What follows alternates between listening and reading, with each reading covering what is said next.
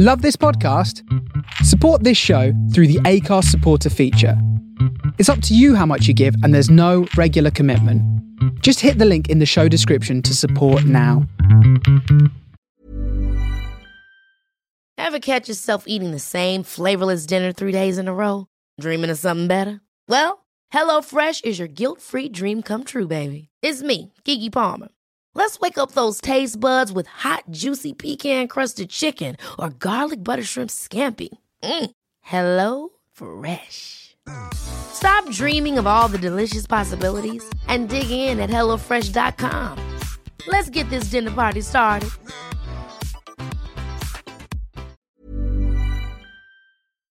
What? You being meowed at. I am being meowed at. Wants to be on the podcast.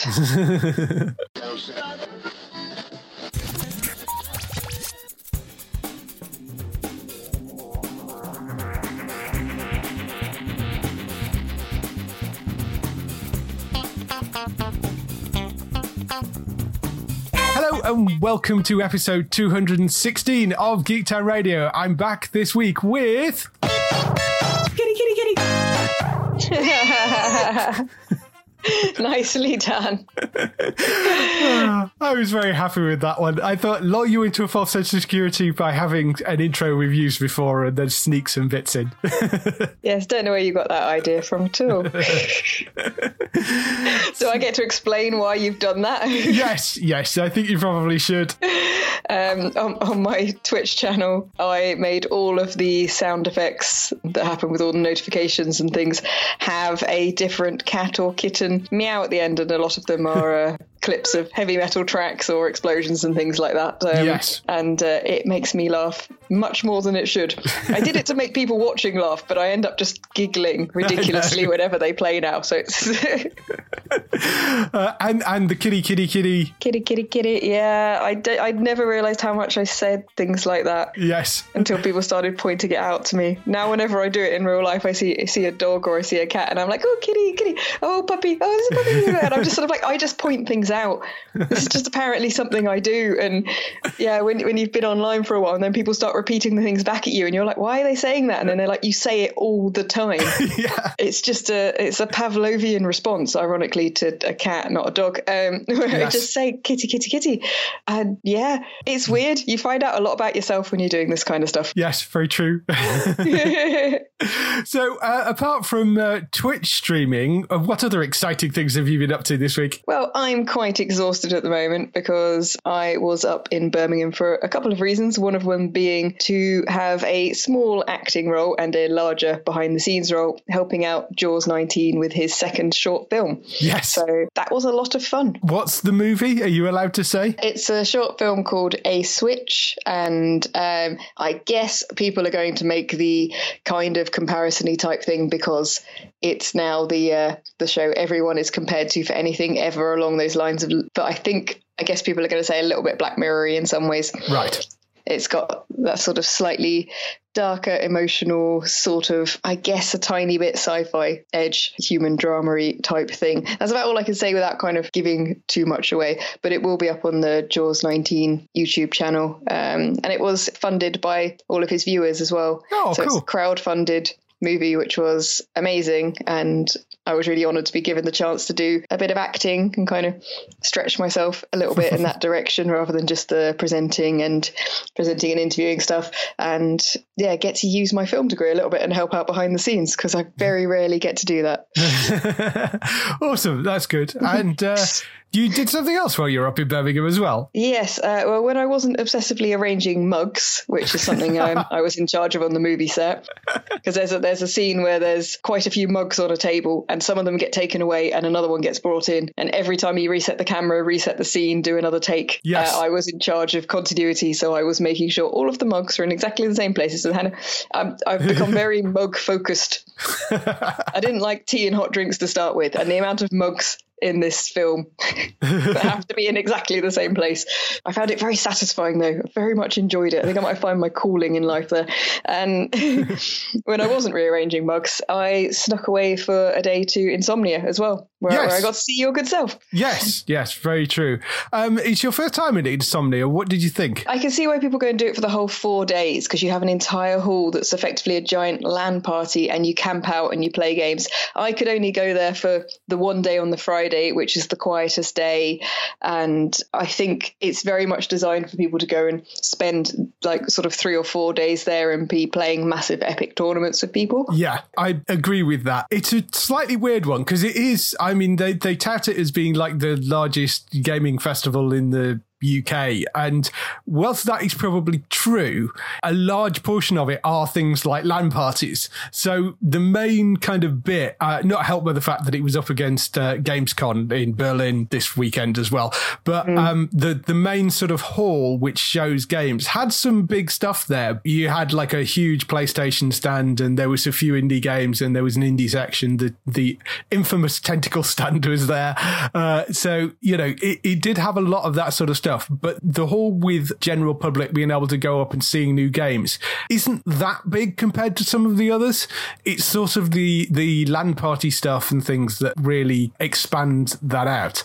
So it's definitely worth going to do if you're into pro gaming and stuff. It's worth going to see, I think. Yeah, I think if you're just going for just to look at some games, some try new games, they had a nice retro section. They had a decently stocked indie section.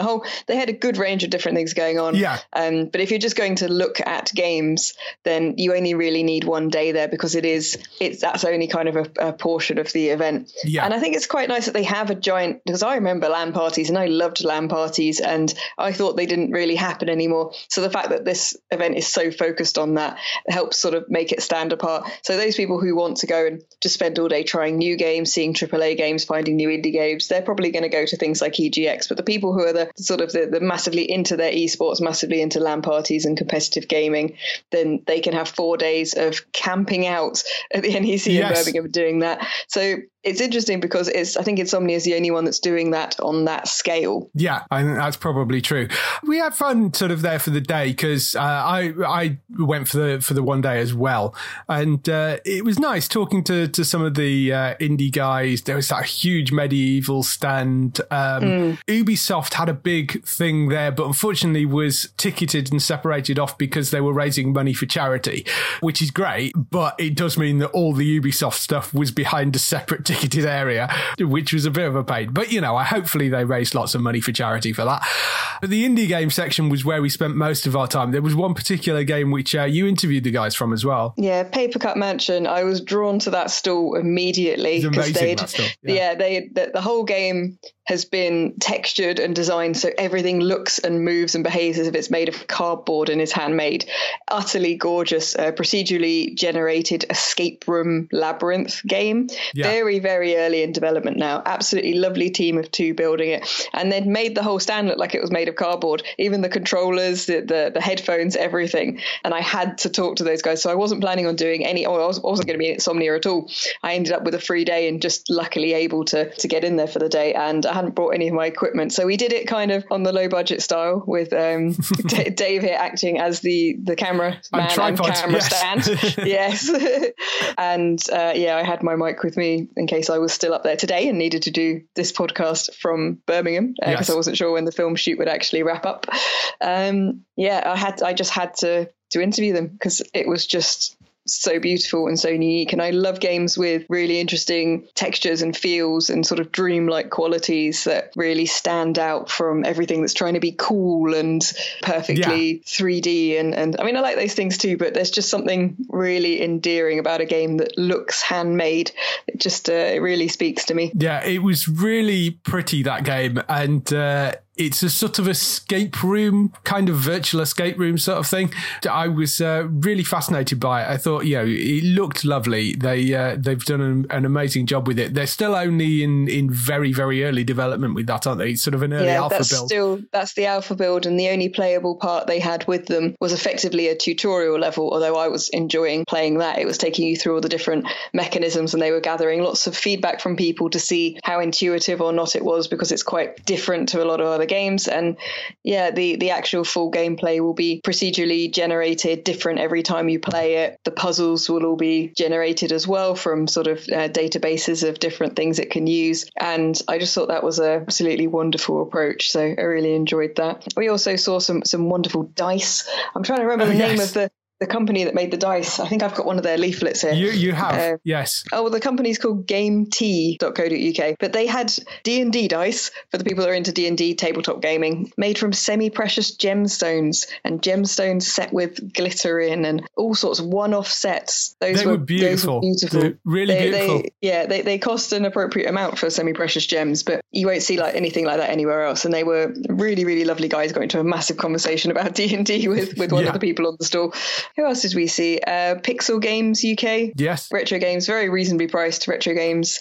And yeah, I picked up my first ever N64. Yes. Yeah, that was quite awesome. It's the one console you haven't had, the N64. Yeah, I didn't own the N64. So they were doing reasonable deals on those and games. And I also picked up the Brawler 64 gamepad, which I'd never seen before. But it's a completely differently styled N64 gamepad that works with the N64 itself. Because I never massively got on with the controllers for the N64. They're slightly weird. They are very weird, the N64 controllers. For those that remember them, they designed for aliens that have 3 hands. So they were very weird, those controllers. But that additional gamepad, I think, looks like it works really well. It's more of a traditional layout, which is great. Yeah, I haven't had a chance to try it yet, but it came in all sorts of different colours, including transparent purple. So obviously, yes, that had to be had. So I'm definitely looking forward to that and giving that a go. So yeah, I mean, it was a good mix at Insomnia. I did enjoy it. I just thought that for anyone who's not actually staying overnight and doing the evening events, because obviously they had the dark room and one of the evenings had the LAN parties go on all night. It's called Insomnia for a reason. And if you're not staying for multiple days and camping out, I think it's just kind of a one-day thing. Quite nice, quite chilled, especially because we were there on the Friday. Not too busy, quite nice and chilled. Yeah, they do have cosplay competitions going on, although we didn't see much cosplay on the Friday, but I suspect there was more over the weekend. And they've got big pro gaming tournaments going on. There was a bunch of YouTubers there where they were doing meet and greets. So yeah, there's a lot of stuff going on at that show. It is worth checking out.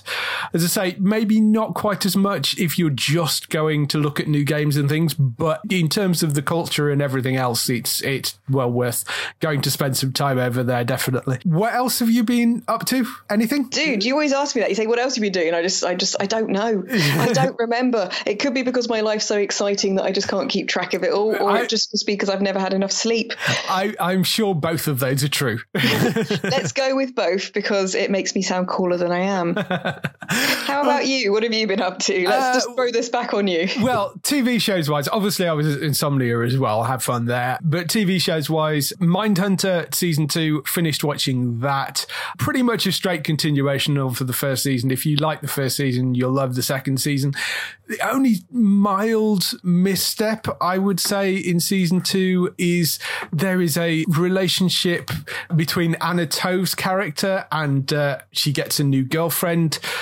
That whole sort of subplot doesn't really do anything for me, just because it kind of meanders along and doesn't really add anything to the story and doesn't really go anywhere, and kind of feels like they put it in to give Anna Tove something to do in the series rather than actually utilising her more in the main plot. And she does come into the main plot a bit more, but it feels like it was a way of padding out her role, and I hope they use her character a bit more should it come back for another season, which I suspect it will.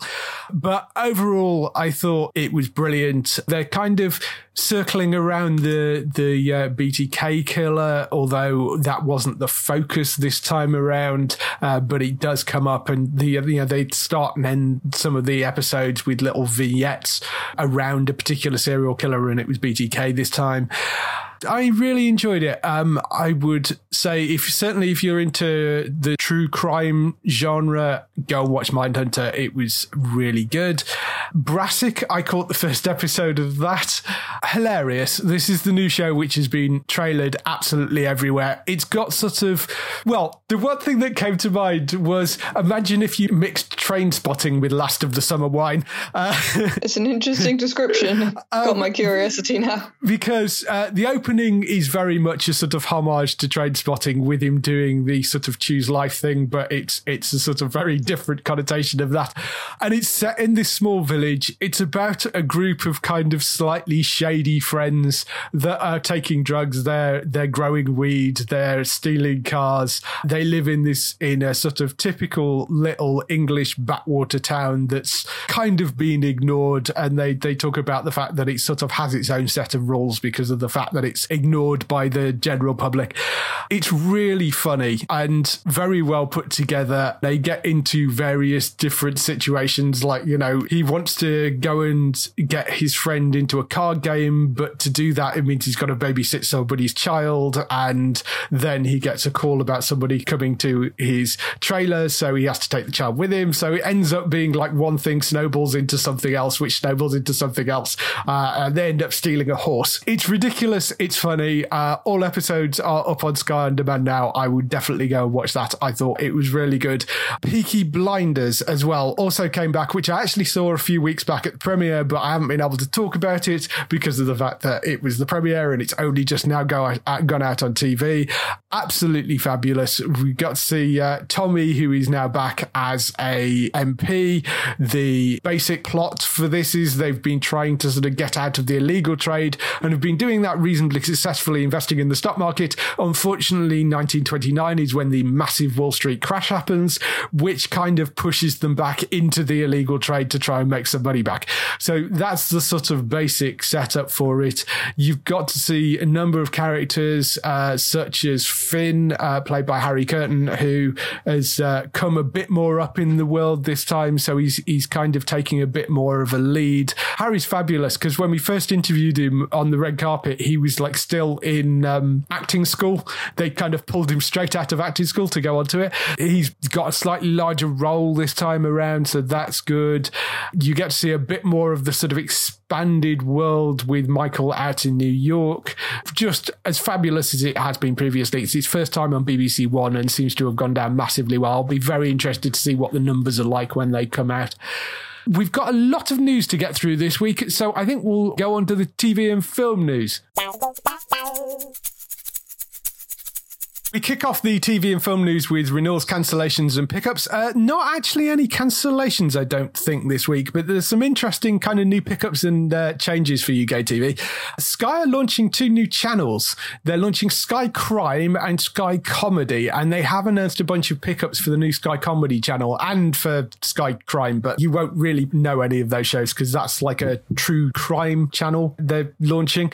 But Sky Comedy was the slightly more interesting one. They've picked up AP Bio, which has been without a UK home for a while. That's now coming. Righteous Gemstones, which is a HBO show, so Sky automatically have the rights to all the HBO shows, but that's from Danny McBride. Sunnyside, they've picked up as well, which is Carl Penn's new comedy about a former NYC councilman who finds his calling helping 6 immigrants searching for the American dream. That looks very funny. They've also announced that Tonight's Show with Jimmy Fallon will be permanently airing on there. Last Week Tonight is moving over onto there, and they're going to be airing Saturday Night Live on Sky Comedy as well, which I think is the first time it's ever had a permanent home in the UK, and given what a massive comedy titan that show is in the US.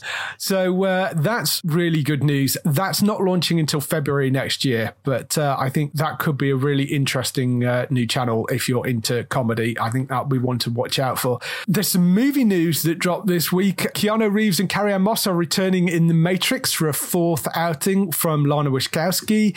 Fancy a 4th Matrix film? I wasn't incredibly keen on the last one. No, I would agree with you there, yes. But it has been a reasonable amount of time since then. I mean, we're on this, later this year will be the 20th anniversary of the original Matrix. Yes. Which is quite terrifying to think, because I definitely remember seeing that in the cinema, what I would assume was only a few years ago.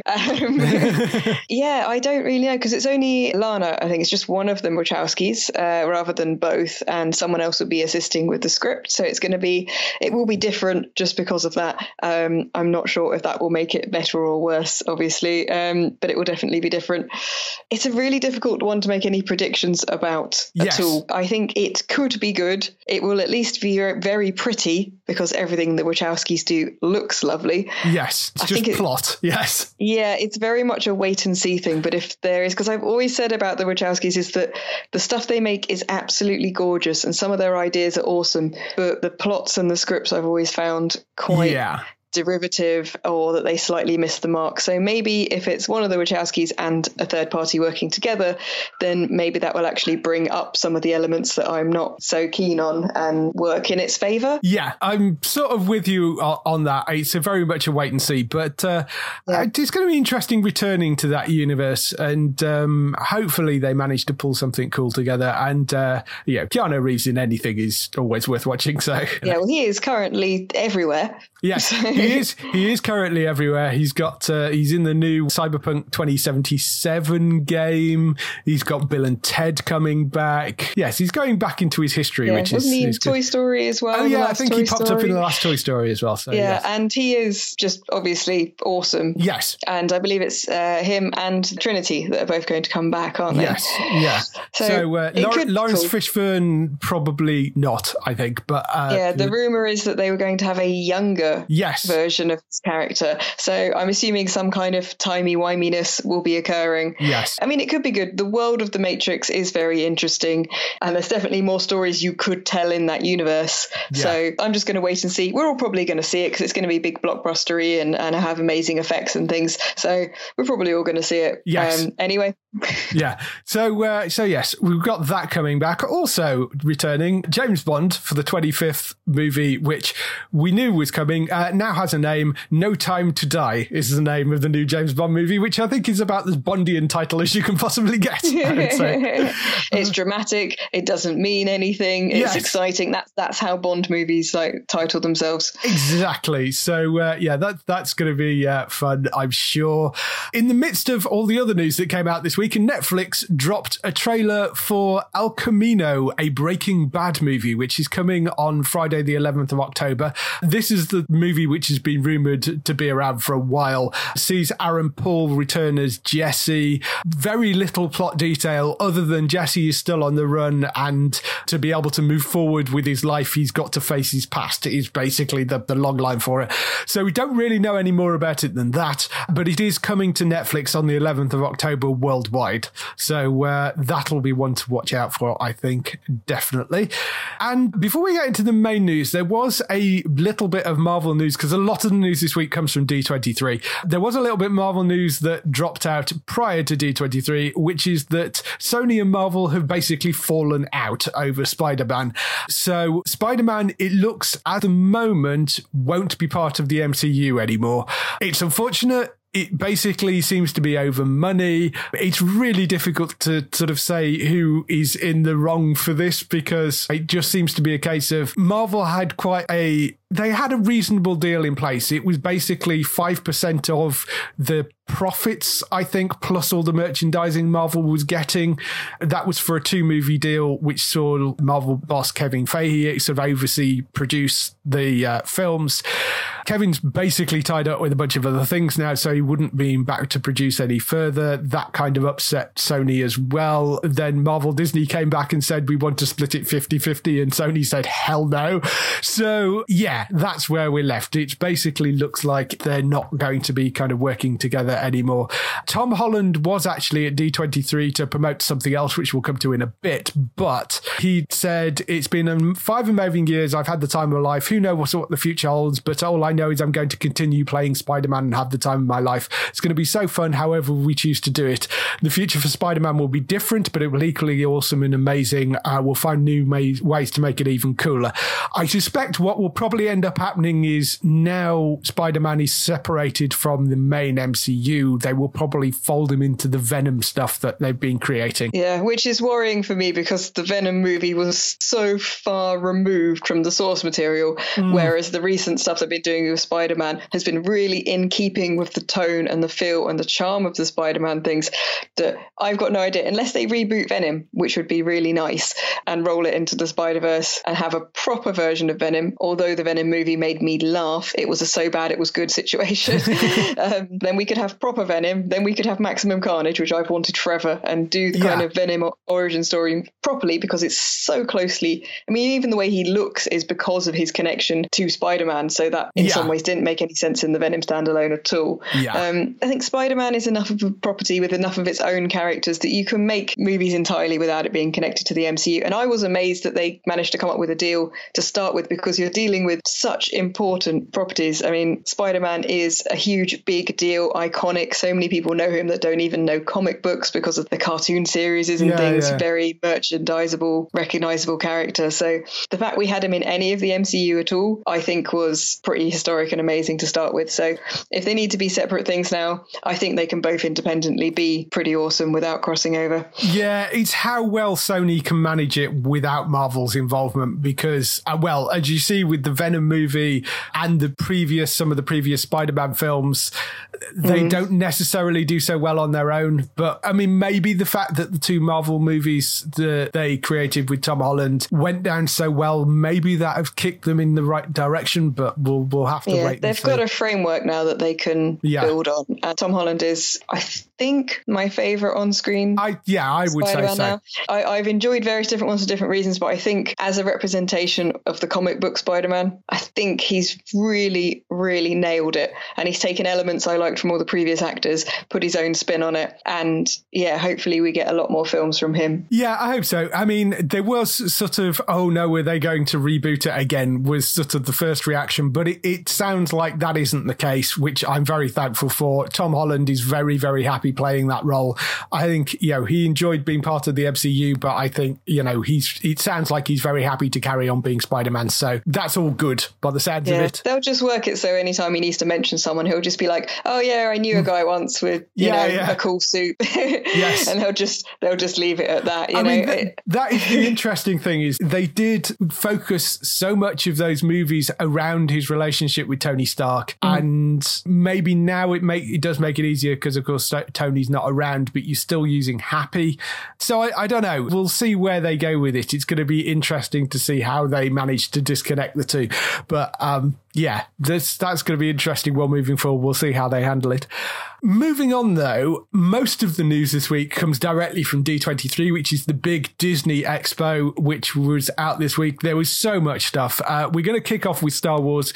Star Wars The Mandalorian had its first trailer, which I know you watched earlier. What did you think? I quite like the fact the trailer didn't give anything away. It was very much setting the scene, atmospheric. It showed you how much money's been thrown at this, definitely, because it looked gorgeous.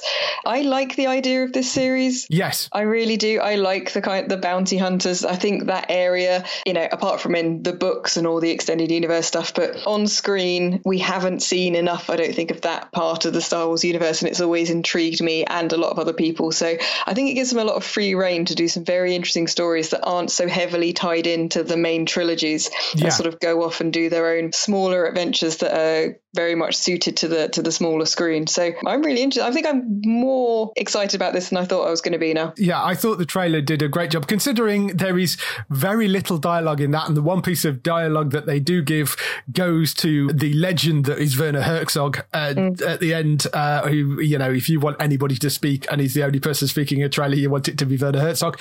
So I thought that was great. You've got cool shots of like him chopping somebody in half using a door, which I think is hilarious. With a handy cut, so you don't actually see anything, so you don't actually see. This is a Disney-based channel this is going on, so it's going to be clever editing, but it gives us an idea that they're not going to pull their punches and that the world of the Mandalorian is actually going to be reasonably cutthroat. Yeah, which is great. And I thought that was a lovely little nod as well, because you've always looked at those doors because they open and close so quickly, and you always think they look really dangerous.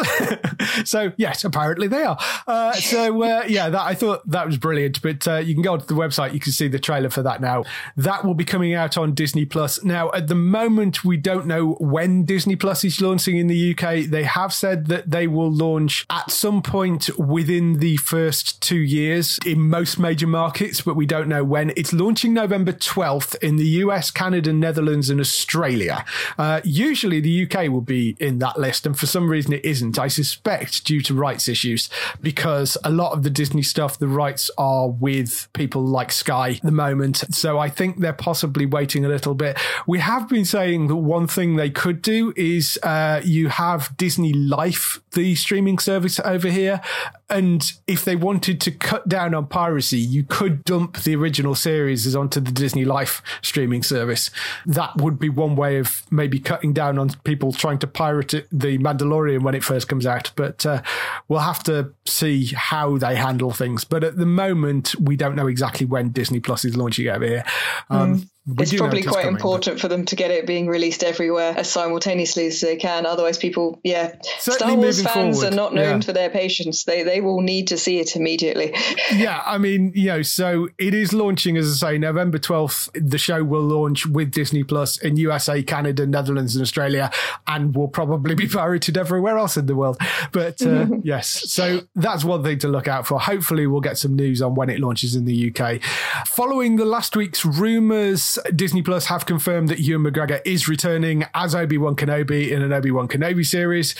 Be a few years probably before we see that, but that I'm very much looking forward to. Happy to see Ewan McGregor back. Yeah, I mean, he loves that role. I think he's made it quite clear on various occasions that he'd happily play Obi-Wan again. So I think there's going to be a lot of people that will be very much looking forward to that one. Yes, we've been crying out for that ever since they started doing separate movies. There's a lot of fans been crying out for like a movie version. So a series seems like the obvious way to go for that. I think that's awesome. The big Star Wars news was they showed some new footage of Rise of Skywalker. The new footage hasn't shown up online, but there are a few descriptions floating around. The description that I found talks about the main band of heroes looking over a grand bazaar in the desert, almost like a Star Wars farmer's market as far as the eye can see. There's a shot of a bunch of Resistance starships coming out of hyperspace together. Finn and new character Janna look up at those ships and see just a sea of Star Destroyers, dozens of them filling the entire frame. There was a shot of C-3PO with red eyes, a shot of Daisy Ridley's Rey throwing her blue lightsaber almost like a boomerang and cutting down a tree, then coming back to her. Later, she and Adam Driver's Kylo fight on what seems to be a crash ship amongst a very rough body of water. Waves crashing all around them as they fight with their sabers. It's what you get a glimpse of in the new poster that was also released today. You then hear Emperor Palpatine's voice saying the journey nears its end. A dark hooded figure looks up. It's Rey. She's in black. You'd call them Sith robes, holding what looks like two red lightsabers very close together. We then realise the sabers are connected and fold either to be a long sort of Darth Maul saber, double-ended, or two sabers that almost resemble like a tuning fork sort of upwards. So we just finished recording the podcast, and this happened. Oh, Star Wars footage release, just checked, and the footage has just been released. So we actually get to do this live, and we're going to watch it together, and we'll watch through the trailer, and you can get some reaction as we go through. This is a first, isn't it, for Geek Town? This is the first, yes. Reaction watching. You're going to have to count us down so we press play at the same time. It's dramatic. Okay, 3, 2, 1, play. The screen's black. Yes, the screen's black. I'm assuming this was very dramatic for people sat in a big room, not so much on my laptop screen. Yes, it's like, why is it working? So lots of... Oh, the sky. Yes. Yes, so lots of footage. Aww. Historical, looking back at footage. Yes, looking back at footage, diverters. I want to see the new things. Yes. This is all very nostalgic. Yes, this is lovely and nostalgic. We want to see the new bits. I'm starting to wonder if we've been tricked. No, we knew this was coming. There are some new bits. It's reminding me how much the old effects really hold up, actually. Yeah, it's amazing. They're still beautiful. Bit of Darth Maul, but there's everybody. Yes. Yes, the prequels, nobody liked those. Skip forward. We might have to do the reaction bit to the last bit. Mostly shots of things I've already seen. Yeah. We're nearly up to date. Where's the new bits? Here we go.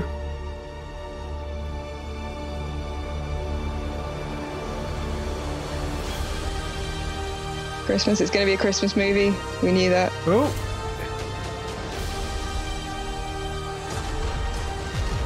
They are going to have Leia in it. Oh. That is a phenomenal amount of spaceships in the sky. Oh, yes. Rey cutting a tree in half. Oh, yeah. It is very Boomerang-like, which is plausible with the way they're weighted. Is that a crashed spaceship or is that a piece of land? I think it's I'm not sure. That could go either way. Ooh. Ooh, there's the lightsaber. Ooh, that's a tasty Someone's going to do slow-mos just of that bit. I want to watch that tiny bit again. I need to pause it on that bit and look at that lightsaber. Yes, to go back and look at that lightsaber again. That's what I want to do. Just look at the lightsaber. So yes. Oh, it's only a couple of seconds. Yeah, it is.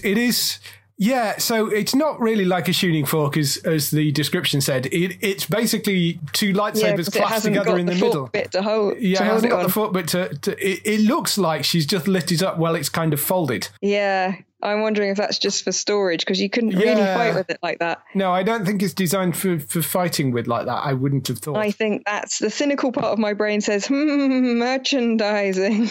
Yeah. Yes. But that is definitely, I mean, she's dramatic. She's going to be fighting with a double-ended lightsaber by the looks of things, but I approve of that outfit. Goth. Yeah. Yes, it's a very goth outfit. So yeah, just scrolling back through the trailer a little bit. Yeah, no, I think that is a crashed ship that they're fighting on. That does look like some sort of crashed ship. Yeah, because it's either that or the top of a building or something that they're fighting on, but surrounded by waves. There are some beautiful shots in this. Yeah, the colours are lovely. Rey cutting down trees with her lightsaber. We've got Princess Leia back in it, so yes. Well, we knew. I think what they've done is they've taken footage that JJ shot for the original film and then cut her out and used her again. So it was stuff that they didn't use in the original film, which is why she's wearing the same outfit. I assumed her role was going to be very, very minimal, but I guess, they just want to show her in the trailer regardless, I guess. Yeah, just show that they've used him, but I suspect they've kind of cut her out and used her on this. And it looks seamless if that's what they've done. Yeah. That shot of that big bazaar looks kind of interesting. I love those kind of parts of Star Wars. So those big world building, seeing the ordinary people, seeing the life of sort of interstellar travel and trading and different races coming together. Yeah. So if they're going to have a bit more of that would be really interesting, seeing them interacting more with normal people. Because we didn't get a huge amount of that in the previous film. Yeah, and then you've got that shot of all the ships flying in. There's the rebel ships, like a cluster of rebel ships together. And then a ridiculous amount, literally like the sky filled with Star Destroyers. I think those are two completely separate shots by the looks of things. I'm assuming they're from two completely different parts of the movies, but it gives you a contrast. We know our guys are outnumbered. Yes, they are very much outnumbered with that because, it is, I've never seen so many in one place. It's literally the entire screen is filled with Star And they're moving, so there's more of them presumably just off either side of that shot as well. So that is probably one of the largest Star Destroyer fleets that we've ever seen. Yes, C-3PO with red eyes, that is there. Some big laser crashing into a planet. Yeah. Do we just assume this is reprogrammed evil C-3PO, as generally red eyes tends to indicate with robots? Possibly, yes. Difficult to say. Kylo still using his slightly janky lightsaber. Yeah, well, he's emotionally attached to that one. He's not going to give it up. He's still got granddaddy issues going on there. Yes, Rey just likes upgrades. Yeah, totally. She's upgraded her uniform, her makeup, her lightsaber. Definitely gone goth. Definitely gone goth. Definitely seeing the dark side of Rey here, whether she's actually evil or not. But if she's got actual red sabers, that would imply she's definitely exploring her darker side. Yes. Although they keep saying that they're moving away from the light side and the dark side, and all the inclusion of the things like the wills and the idea that the Force was never supposed to be divided. It's yin yang. It's supposed to be equal. And this whole notion that Rey and Kylo are the two different sides of that yin yang. If they've both got red sabers. Yeah, but again, we come back to the thing of pretending. It could just as you said earlier, a dream sequence. Could be a dream sequence, but the film is called Rise of Skywalker, and the only Skywalker we know of that's still around at the moment is Kylo, aka Ben. Although he technically is Solo, but I mean, he is a Skywalker through his mother. So, but we don't know Rey's parentage unless they are nobodies. As they said last this time, snippet has given me zero idea of the plot. A lot of nostalgia, which is always good. I think when you don't and want a desire to buy a black cape and glue several of my lightsabers together. Yes, awesome. Moving on to Marvel, which of course was another large part of the Disney Plus panel. They've announced 3 new Marvel live action series. She-Hulk, Moon Knight and Miss Marvel are the 3 new series. Do you particularly know any of these characters? Yeah, I know all of them. She-Hulk just makes me think of the Hulk series we had back in the... Back in the day, the 70s. I won't say when. Yes. Yeah. It was 70s, but you probably saw them on reruns. I'm being generous. Yeah, cheers. Thank you very much for that. 70s and 80s, those shows were. And it's kind of hard not to do those characters in a cheesy way, but then they've done very well with Hulk in the MCU, so we'll just have to see where they go with She-Hulk, which is a fairly similar character, really. It isn't a series I'm kind of like desperate to see, but equally I'm not going to say no to more Marvel series, and she's quite a fun character. Yeah, for those of you that don't know the basic backstory of She-Hulk, Jennifer Walters, she's a lawyer, gets shot while investigating a crime bus.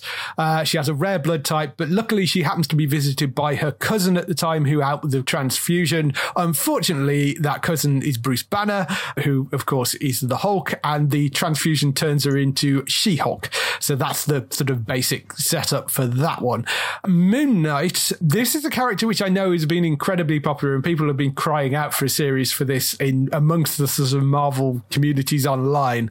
Moon Knight, you might not know, but Mark Spector, an ex-CIA agent who finds himself working as a mercenary in Egypt for a terrorist named Bushman, pair stumble across an archaeological dig site full of valuables, which the Bushman turns on Spector and leave him for dead. He crawls to a nearby ancient tomb and he's saved by the Egyptian deity Khonshu, I think that probably is.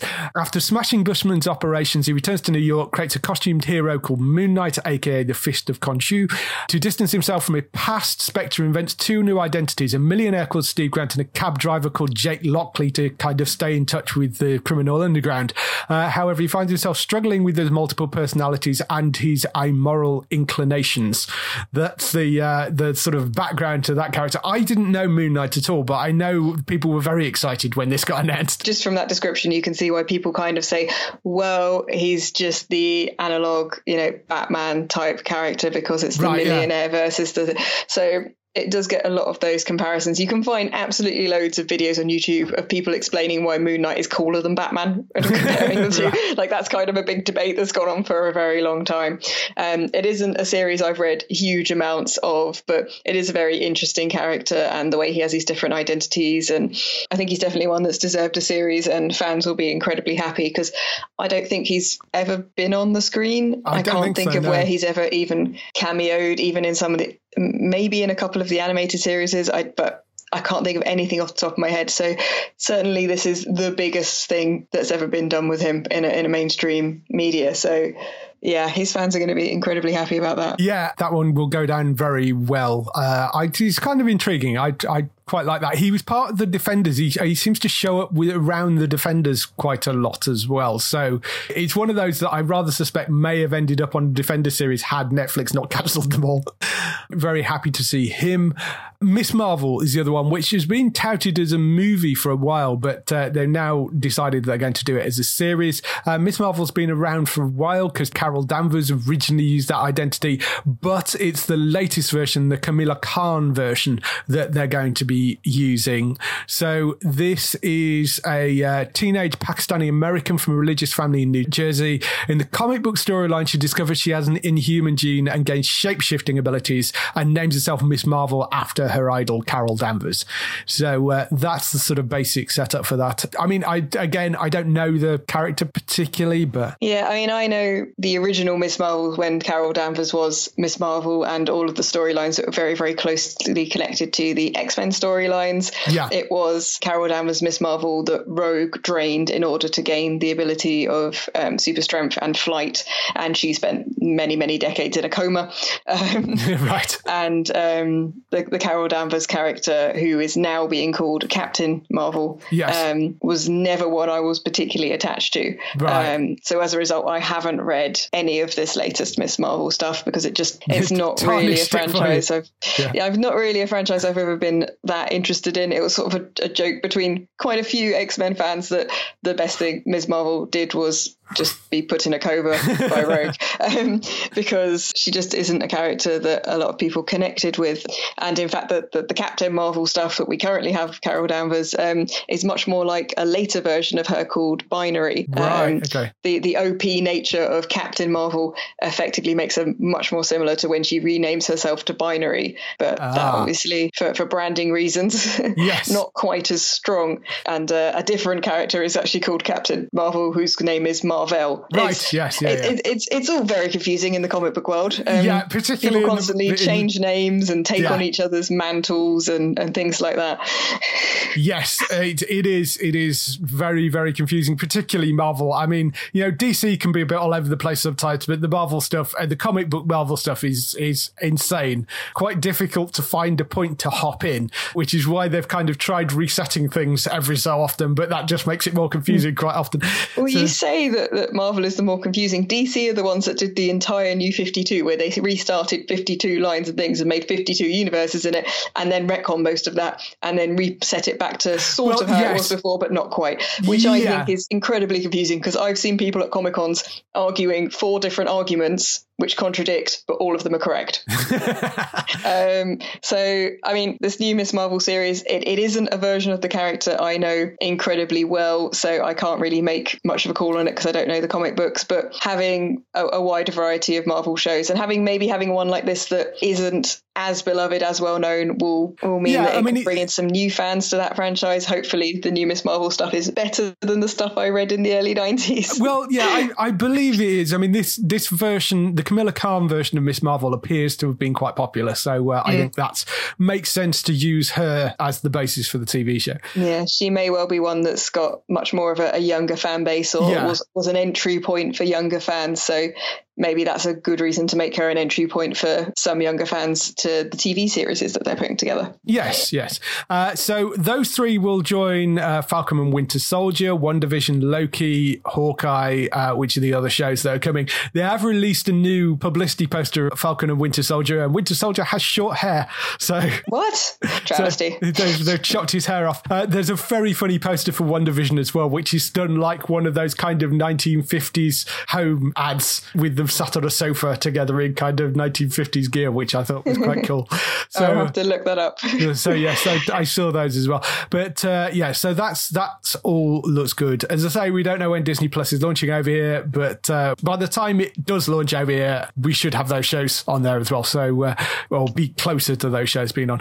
There was a few bits of other Disney Plus TV news as well. Kat Dennings, who played Jane Foster's assistant Darcy in the first 2 Thor movies, is reprising her role in WandaVision, as will Randall Park, who returns as FBI agent and S.H.I.E.L.D. veteran Jimmy Woo from Ant-Man and Wasp. Emily Van Camp is returning as Sharon Carter, grandniece of Captain America's love interest Peggy Carter, so she's joining Falcon and Winter Soldier. They showed a little bit of footage from the What If animated series, which had a zombie version of Captain America, Peggy Carter as Captain Britain, Star-Lord as a black guy, Iron Man as a giant mech piloted by a skinny Steve Rogers. So that What If series sounds like it's going to be quite good fun, even if it is an animated one. Outside Marvel, they showed footage of the live-action remake of Lady and the Tramp, The World According to Jeff Goldblum, which sounds awesome because I'd listened to Jeff Goldblum all day, and it's just basically Jeff Goldblum explaining stuff. I think Jeff Goldblum should just start a cult. Yeah, absolutely. People are so ridiculously happy with the news that there's going to be a show for him. And we had that giant statue type thing of him in Central London at one point, reclining, people going and travelling miles to take photos with it.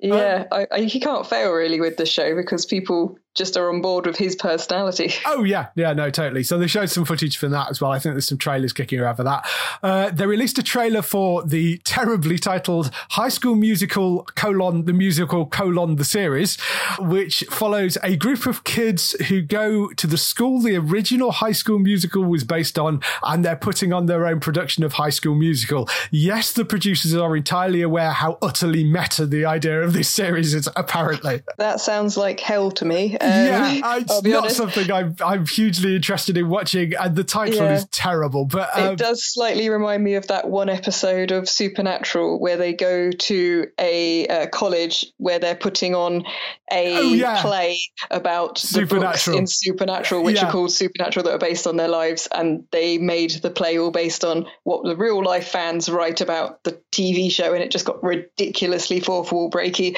I love it when they do that in Supernatural, though. It's like when they ended up on a TV show called Supernatural and met Jared and Jensen, the actors. I love it when you can get away with it. Amazing. Yeah. They can do it so well. So I guess the precedent is set that if you have a fan base who love things that much, maybe they can do something similar for High School Musical. I don't think it would be as good as the fourth wall breaking meta stuff they did in Supernatural, but for people that like High School Musical, maybe that's the equivalent. Maybe. Yeah, so there is a trailer for that kicking around.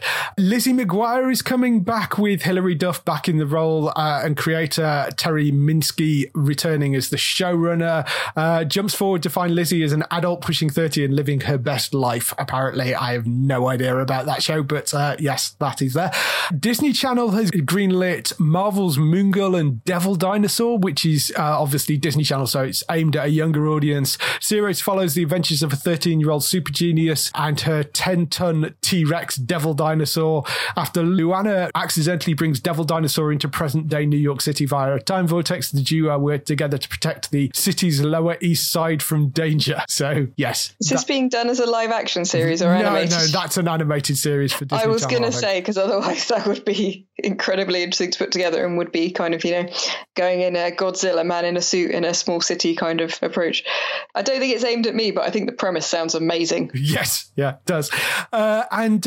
Marvel Animation have announced its first full-length preschool series, which rather unfortunately timed its Marvel Spidey and His Amazing Friends. So, that's a bit unfortunate given what we were talking about earlier. But that's going to be a preschool series. It's basically Spidey and the Super Friends working together with like Miles Morales, Gwen, aka Ghost Spider, team up with heroes such as the Hulk, Black Panther, and Miss Marvel to defeat evil foes and learn that teamwork is the best way to save the day. So yes, that looks like it could be awesome. So that's all the Disney Plus stuff. Moving on to the Marvel movies, they've announced that Kit Harington is joining the Eternals along with Barry Keoghan and Gemma Chan. Kit Harington is, of course, known as Jon Snow more than anything else. He won't be playing an Eternal himself. He's playing Dane Whitman, aka Black Knight. In the comics, the character is the nephew of a villain called Black Knight. However, he takes back the mantle and vows to restore the name Black Knight to the hero he's supposed to be.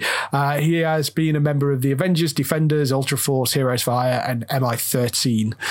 Gemma Chan, who you know from Humans and Crazy Rich Asians, and we've interviewed numerous times, she will be playing the Eternal Cersei. In the comics, she was something of a party girl. She became a famous entertainer in New York, hosting parties in a loft for film stars, superheroes, and other influential people, with most people just assuming that it was stage magic, because, the Eternals are kind of these characters that live forever and sort of hide in plain sight, essentially.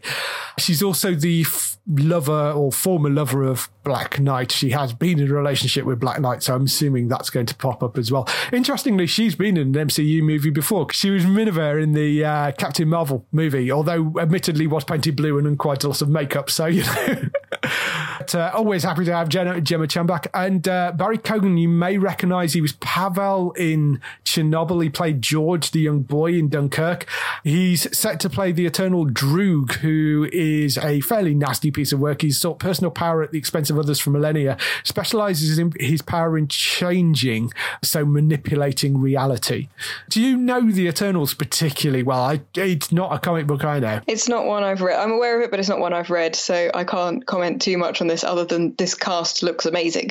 Yeah. I mean, the rest of the cast is Richard Madden, Kamal Najani, Lauren Ridloff, Brian Therese Henry, Salma Hayek, Leah McHugh, Don Lee, and Angelina Jolie are the cast for that. So, I mean, it's a huge cast, but it looks amazing. It's interesting because it's one of those that they kind of announced the Eternals and everybody went, huh? Yeah, it's not one I would have thought they were going to throw a cast like that at. So I'm more intrigued and more impressed, and I probably need to now go and pick up the comic books and find out why they think it's worth making into something this big and putting this much talent in it. I rather get the impression that the Eternals wouldn't exist had they saved the Inhumans for a film rather than wasting it on a TV show which didn't go anywhere. I think this is their sort of replacement for the Inhumans, quite possibly. We'll see. Maybe it was always the plan. I don't know. But that's the sort of impression I get. But I think they pulled together a really interesting cast for it, and it's going to be huge budget. Coming from 6th of November 2020, so end of next year, that arrives, that film. So it's reasonably soon in filmic terms. Not coming reasonably soon, but definitely coming, Black Panther 2. That's released on May 2022. That arrives. They have officially announced that now. I mean, we always knew that was coming, but they've officially slotted it in now. Other film news, they've announced animated movies, Disney's Raya and the Last Dragon, Pixar's Onward, which has the voice cast of Tom Holland and Chris Pratt, voicing two brothers in it, I think, and Soul, which is the new thing they've announced, which sees All Souls Train to See You seminar. Once ready, your soul graduates. But for Joel Gardner, voiced by Jamie Foxx, whose life hasn't quite gone as expected. He's a high school band teacher with a passion for being a jazz musician in his own right, but just as he's about to achieve his dreams, he dies and his souls end up at the seminar. So it's a very sort of Pixar-y kind of premise, that in that it's quite dark, but I guess will be quite funny. Dark but brightly coloured seems to be a thing that Pixar are going with at the moment. Yes, so that looks kind of interesting. They've announced 2 new casting additions for Frozen 2, Evan Rachel Wood and Black Panther, and This Is Us star Sterling K. Brown. He's getting around quite a bit at the moment as well. New live-action Disney film based on Jungle Cruise, The Ride. They showed footage from Maleficent, Mistress of Evil, which comes out in October, and Disney's Mulan. And they released a first-look photo of Emma Stone as Cruella in the Cruella movie. So lots and lots of movie stuff. Anything particularly leaping out at you? Well, normally or historically, I would have said basing a movie on a Disney ride is a preposterous idea. However, Pirates of the Caribbean completely proves that any such comments are ridiculous. Yes. And it could possibly be the best thing we've ever seen. I'm really interested to see Maleficent because I enjoyed the first movie a lot. I really did. And it's one of the few kind of live action Disney type things that I really liked, because by making it prequels and separate things rather than just doing remakes, I feel like I'm getting new material and it isn't constrained by just trying to recreate something else but not. Yeah. So yeah, less interested for Mulan for the exact opposite reasons, obviously. What a surprise. You go towards the goth movie. Yeah. I'd say I'm not predictable, but I always am. So, yeah, that's all the stuff from D23. Certainly for the moment. They did announce some new stuff about the theme parks as well, and they're basically flattening and remaking Epcot by the sounds of it. So there's that. There's a whole bunch of other little bits and pieces, but those are all the main stories we got out of D23. With that all out the way, let's move on to the interview.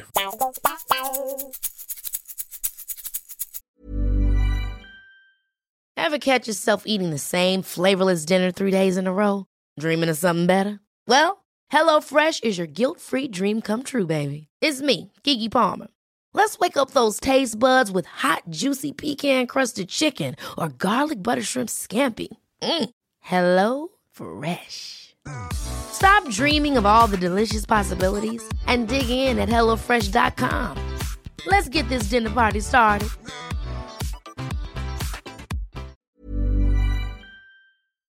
The interview this week is with Emmy-nominated Cobra Kai stunt coordinators Hiro Koda and Janelle Kerfman. Hiro and Janelle have worked together as stunt coordinators on Cobra Kai, which is coming back for its third season next year. They've also worked on things like HBO's Big Little Lies. They're nominated for the Outstanding Stunt Coordination Emmy for their work on season 2 of Cobra Kai. They have worked both together and separately on a whole bunch of different shows. Hiro worked on True Blood. He was on Sons of Anarchy, Last Ship, Ozark, Super Ninjas, which won him his first Emmy. Janelle's worked on Avatar. She doubled for Sandra Bullock in Bird Box. She doubled for Michaela Collin on Bones, Angie Harmon on Rizzoli and Isles, and she doubled for Karen Gillian on Welcome to the Jungle as well, and he's doubling for her again on the sequel. So we had lots and lots to talk about. Here's the interview with Hiro and Janelle. We'll see you afterwards with some highlights for next week.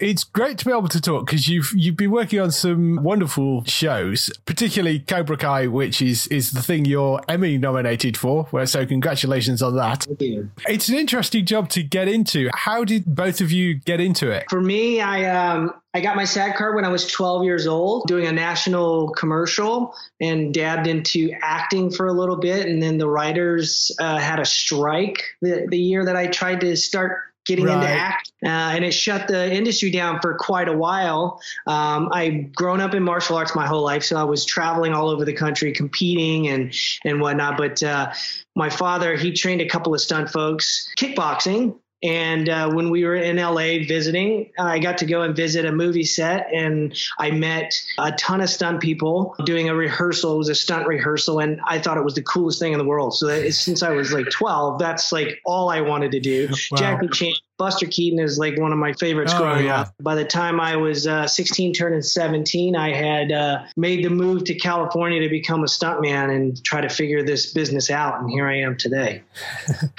Listen, Janelle, how about you? Well, I didn't know as early on as Hiro that this was even a choice for a career. I was a competitive gymnast growing up and then went on to play basketball in college. And then I was dancing professionally in LA. I had an agent. I was a Laker girl. I was, doing commercials and music videos and that sort of thing as a professional dancer. And I got a call from my agent that there was this top secret feature film that was looking for tall, graceful, athletic women to do motion capture. And at that point, I had no idea what motion capture was. But I went in and I auditioned and ended up screen testing, and then ultimately ended up on that film for 3 years, which was Avatar with Jim Cameron, and worked very close with the stunt team. And in that experience, it made me realize, wow, like this is what I want to get into. This is really the embodiment of everything I love about movement and action and performance all wrapped into one. So once Avatar was over, I started to make that transition from dancing professionally into stunt work. Wow, what a shift. That's awesome. Yeah, it was. You do work together on some projects, but not on everything, sort of, I guess, depending what it is. You have both been working on Cobra Kai, though. Yes. Cobra Kai must have been a great show to come together on, because it's pretty much based around martial arts and fighting and stuff. So there's a lot for you to be able to get hold of on a show like that. It's an incredible show to be a part of.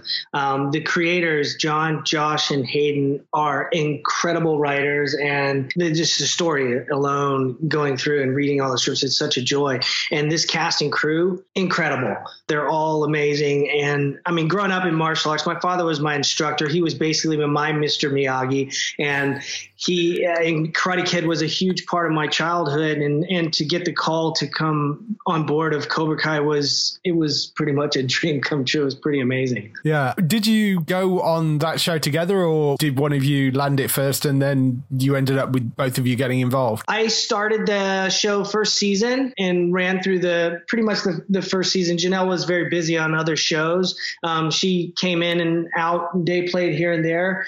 But towards the end, when we were getting into the finale at the All Valley Karate Championship, I mean, Janelle tells this story the best because it was a lot to take in and a lot to do. And so I brought her in as another coordinator. There was no way to do it by myself. There was, how many fights were we doing? I came in for that final sequence for the All Valley tournament, and we choreographed, rehearsed, taught, and previs 20 fights in about 4 days. And to do that much choreography, to make it all look different, to make sure your actors are dialed into what they need to be, it was a lot. And Hito was actually on camera as well during that sequence. He played the center ref. So he needed an extra person to, not only help with the preparation, but the days when we were actually shooting. You always need to have a stunt coordinator behind monitor to make sure the hits are selling, to make sure all of the action looks clean and crisp and is shot well. So I was sort of his eyes behind camera while he was in front of camera. And then season 2 came around and they upped the action 1,000%. So the two of us just sort of rolled right into season 2 together. Season 1 had that big tournament at the end. Season 2 has this huge showdown at the high school as well. How was it prepping something which is essentially a sort of staged organizer event compared to a sort of massive rumble? It was insane. The writers, John, Josh, and Hayden, basically kept paralleling it to a prison brawl. Right. So we kept coming in with like, okay, there just has to be chaos. And we sat down with a script and just started to organize that chaos into bits and pieces and that were manageable. Yeah. We had to map every bit of it out to figure out where everybody was going to be and where they were going from point A to point B in the location at the school, because it was all over the place in that school. Right. Because I guess you've got to make it look chaotic, but not be chaotic because you don't want people hurting each other. So yeah, safety was our number one concern for sure. The biggest difficulty for us and the challenge for us was the time. We didn't have a whole lot of time. The amount of stuff that we did, we shot in 3 days over a period of 3 weekends, because the building that we were using was not available during the week. So we only were able to shoot on the weekends. Right. So it was split up over 3 weekends or 2.5 weekends or whatever. But and then the time of coming to the finale of the season, it was, everybody's working different scenes. So bringing them in to learn their choreography and keeping their training going prior to was very difficult as well. So we took time on our weekends prior to the weekends of us shooting to try to put all this together. And then even as we were going, just things were changing a little bit here and there and trying to shorten things up or make things longer or make them go different directions. We were choreographing there on the day for, okay, this is what we're going to be doing tomorrow. So we're going to do this section. And it was pretty chaotic there, just doing everything prior to shooting it. Yeah. The weeks leading up to it where, because like Hito said, the cast is shooting during that time. And we would have, one of the ADs would say, okay, you've got 30 minutes with Mary Mauser. And so it'd be like, okay, who knows Mary's choreography? Let's get her through the paces. Let's get her to know what she needs. And that was the thing too, is making sure that every time we did do a chunk of choreography for a specific thing is that we referenced it on our iPhone, because a lot of times we would get to putting it all together and be like, okay, wait a second. What were those 12 beats that I choreographed 3 days ago that I want to put in here? So, and that's another really important thing, is just making sure we reference everything like as we come up with it. Yeah. An incredible stunt team, and all of our doubles, our main cast doubles, they're great doubles for all their actors. And they were with us through all of this the whole time. I just kept them on, and we just need to pull them when we can and work with them. Are you responsible for training the actors in martial arts to be able to make it look real when they're doing the fight sequences as well? Because there must be an awful lot of that on Cobra Kai. Absolutely. We started way back when we started the first season of Cobra Kai. We started training in Los Angeles prior to, because Cobra Kai is shot in Atlanta, Georgia. Right. So we would start our training in LA, and they would continue their training in LA before they flew out to Atlanta. As soon as they get to Atlanta, they're just continually training here in Atlanta. And then it went through the same way on second season, training in LA before they came to Atlanta. Then they start here. We have a gym set up at the studio for us to train in, and we're just gearing up now for season 3. So the cast is now training in LA right now, getting ready to come here. They'll be here in a week, and then we start training here with them. And basically with them, it's like through prep and before we start filming, they're in the gym every day training with us. And then once filming starts, we work out a schedule with them as far as how their shooting schedule goes, and we pull them in. They come in and train as much as they can, learning choreography and just continuing their martial arts training as well, which has been nice because a lot of the kids, none of them had martial arts experience prior to, so they've progressed with the season as the story progresses, which is kind of cool. I was going to say, has there been any actors that you've been training on this that you've been particularly impressed by and just have really managed to pick it up? Jacob Bertrand, who plays Hawk. Right. He's an incredible athlete. And in fact, I mean, that kid, if he didn't want to act and wanted to be a stuntman, I'd put him on my team. He is pretty incredibly talented. All of the kids are, and they all work very, very hard. Sholo, I mean, I can't say anything about any of them. Sholo, it's just, from the beginning to where he's at today, is just an incredible difference with the first day that I saw him throw a punch. And then you have Mary, who didn't have any action in the first season and then jumped to second season where she had loads of action. And, you know, her and Janelle, I'll let her tell you her story because Janelle and her worked together quite a bit. And she was probably one of the hardest working last season because she hadn't done anything like this before. Yeah, it really was cool coming on full-time second season because they had some really strong female characters step up the action as well. Peyton List's character, who I also was the stunt double for, Tori, and then Mary Mauser's character, Samantha, really increased their amount of action as well. So it was really cool coming on full-time second season to see their action increase. And Mary was such a hard worker. She reached a lot of her goals as a martial artist and a lot of her goals just physically and athletically. And to see where she went from the beginning of the season to the end of the season was astounding. So you're coming back for the third season, which you're starting to shoot fairly soon. You talked about the action from season 1 to season 2 going up 1,000%. What sort of percentage is it moving up for season 3? I know you can't tell me specifics about anything, but... Well, we just got the first 2 scripts, and I'll just say this, they're not letting up.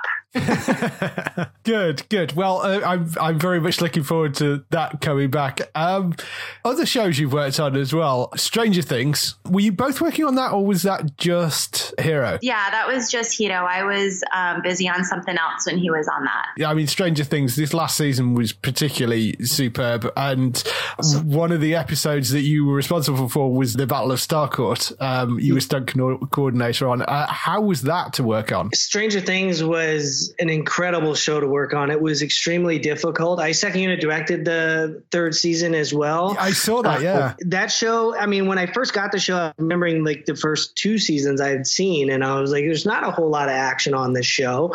It's busy, but it's not crazy. And then when I started getting into season 3, it was like, whoa, they've amped up this action like way more than they had in the past. But yeah, I mean, it was such a fun show to work on. The cast on that show is amazing. The Duffer Brothers, it was an honor to work for them, and it was such an amazing thing for them to trust in me and second unit directing some of their scenes, and to be able to do that finale sequence, it was incredible. I had the main cast was coming in on my sets when I was directing second unit, and I was shooting with them. It was incredible. It was a good experience for sure. Yeah, is directing something that you'd like to do a bit more of? Yeah, directing is where I'm headed. I mean, I love second unit directing. I love stunt coordinating and designing action. That's like, I've been doing that for 30 years. But directing is ultimately where I want to go. Janelle and I have projects that we've done together separately that she writes, and we co-wrote a project called Contrado that she produced, wrote, and I directed, and it premiered at the Arizona International Film Festival this year. So that was kind of exciting for us. Yeah. Stunt work is one of those things that I guess there comes a point where you think, I'm getting too old for doing this. There's definitely an expiration date. Yeah. I mean, as far as coordinating, you can coordinate for quite some time now because I hire the people to do the hard hits and all that stuff for me. I just get to design it and say, this is what you're going to do. Yeah, makes life a lot easier. Get less getting hit in the face. That's what you want. Yeah, for sure. So, out of all the projects you worked on, because there's, I mean, things from Avengers through to Lucifer and Bird Box, you were the double for Sandra Bullock, and Big Little Lies you worked on. I wouldn't have thought there were a huge amount of stunts in that, really, but You'd be surprised. yeah, I'm sure. Those actually on that show were even more difficult only because, I mean, the content itself dealt with domestic abuse and stuff, but she had to do a lot of that doubling of Nicole Kidman, Right. you know, in bra and panties. She wasn't able to wear any padding or any kind of thing like that. So it made the hits were much harder. Yeah, no, I'm sure. There's a whole range of shows you've worked on. Is there one particular sequence you're each most proud of the way it came out? That's a really tough question.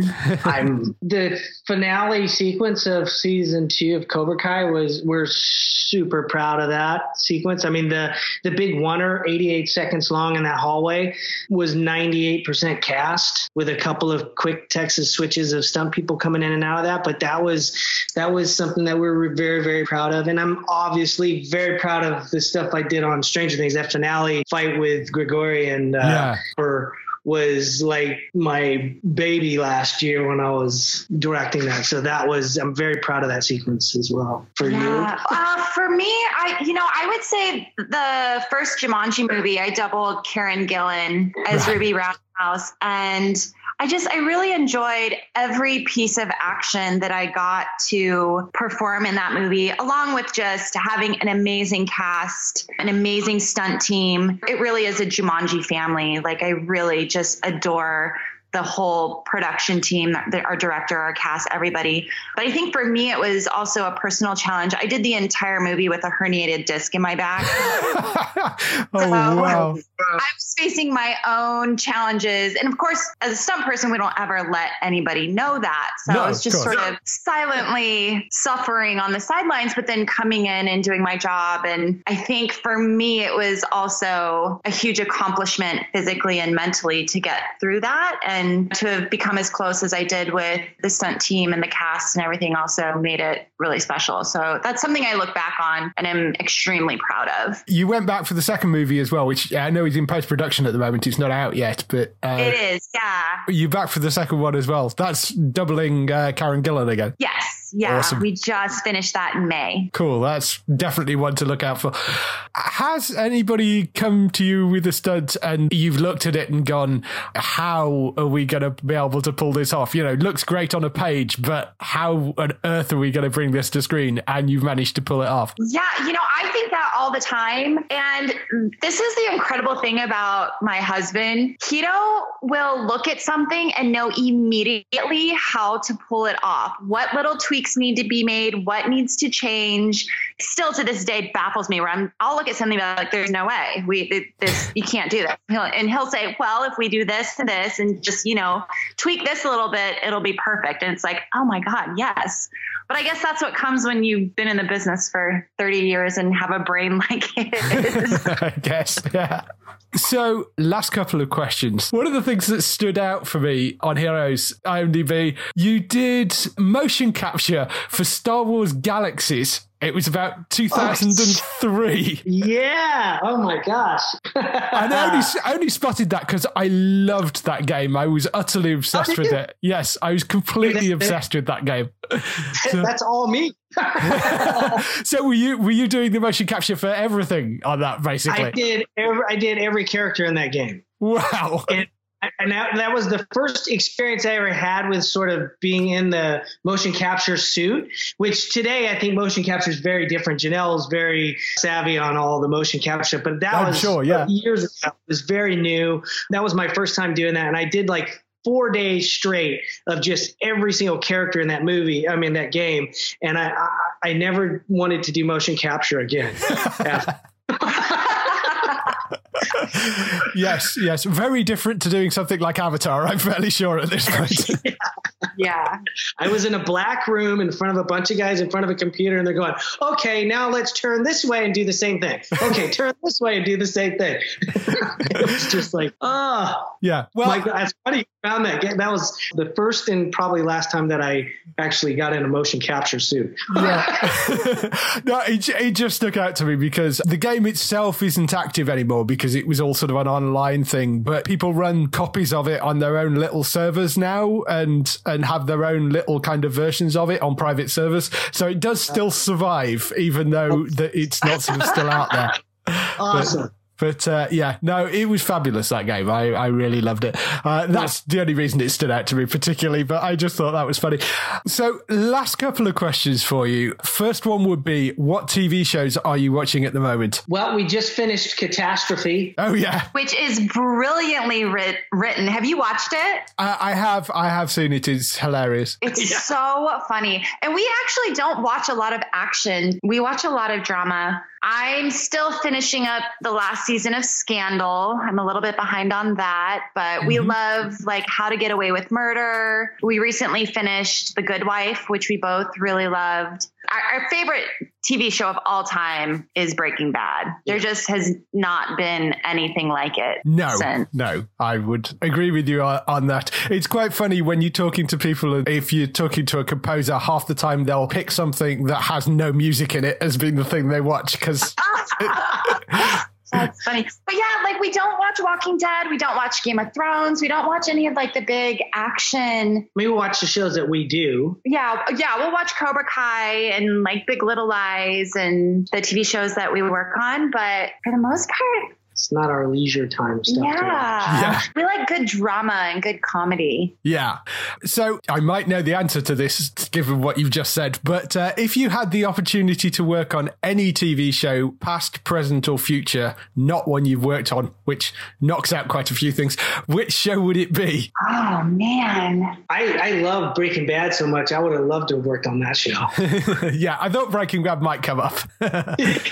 Yeah, that would have been a fun one to work on. One of my dad's favorite shows growing up was Magnum PI. And I remember that was back in the day when they did huge stunts. You know, there wasn't a lot of visual effects, so they were doing all of those things practically. And I just remember the car chases and, you know, the helicopters and the fights. And that would have been a fun one to go back and work on. So original Magnum PI, not remake. Original, yes. Yes. Tom Selleck Magnum PI. Tom Selleck Magnum PI, and you get to be in Hawaii. What more could you want?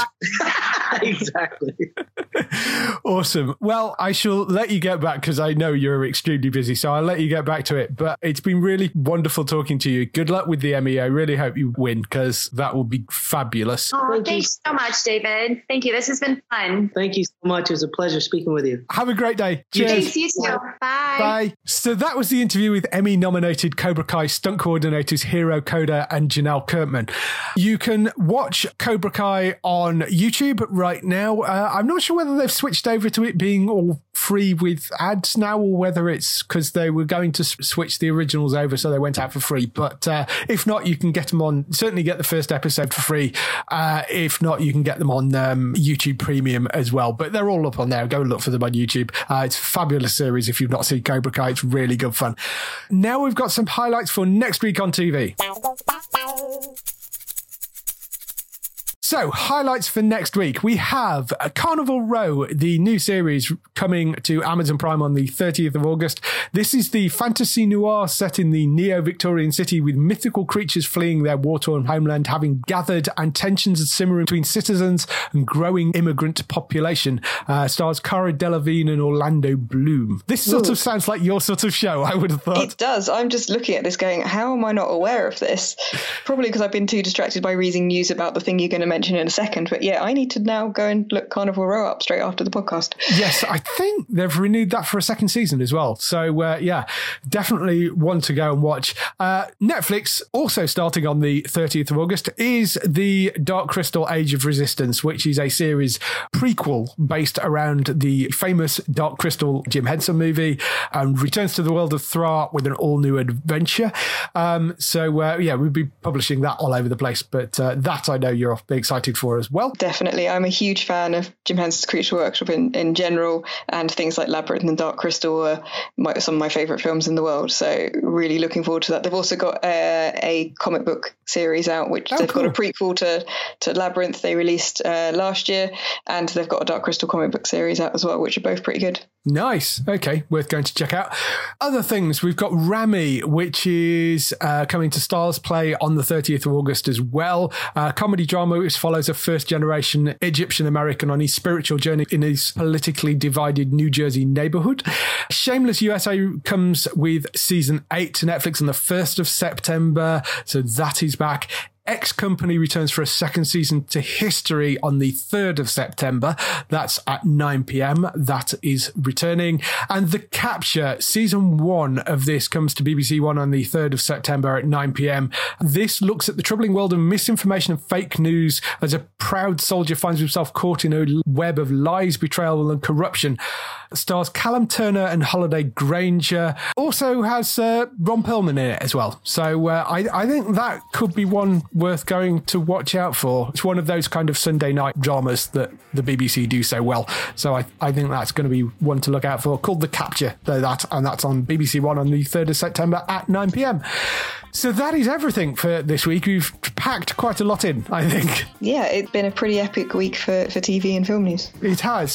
So where can people find you? If people would like to look up the other things I do, then I am Trista Bytes, spelt Bytes, because I thought I was being funny and could make a pun with my name. I can be found on YouTube, Facebook, Twitter, Instagram, and also streaming on Twitch on Sunday and Monday evenings. Yes, go and check out the Twitch stream. It's very funny. And you can... Sometimes not intentionally. Yes, quite often. Watch her set things on fire and drop stuff. It's hilarious. Yeah, and some of it not in the computer games. Yes, quite often. So, for us, of course, you can find us at geektown.co.uk throughout the week and see all the latest air date info. If you want to get in touch with your questions and comments, email us on podcast@geektown.co.uk. Leave a message on the website post. Find us at Geektown on Twitter, on Facebook at facebook.com/geektown, on YouTube at youtube.com/geektown, and on Instagram at Geektown UK. That is everything. We shall see you next week. Bye-bye. Bye.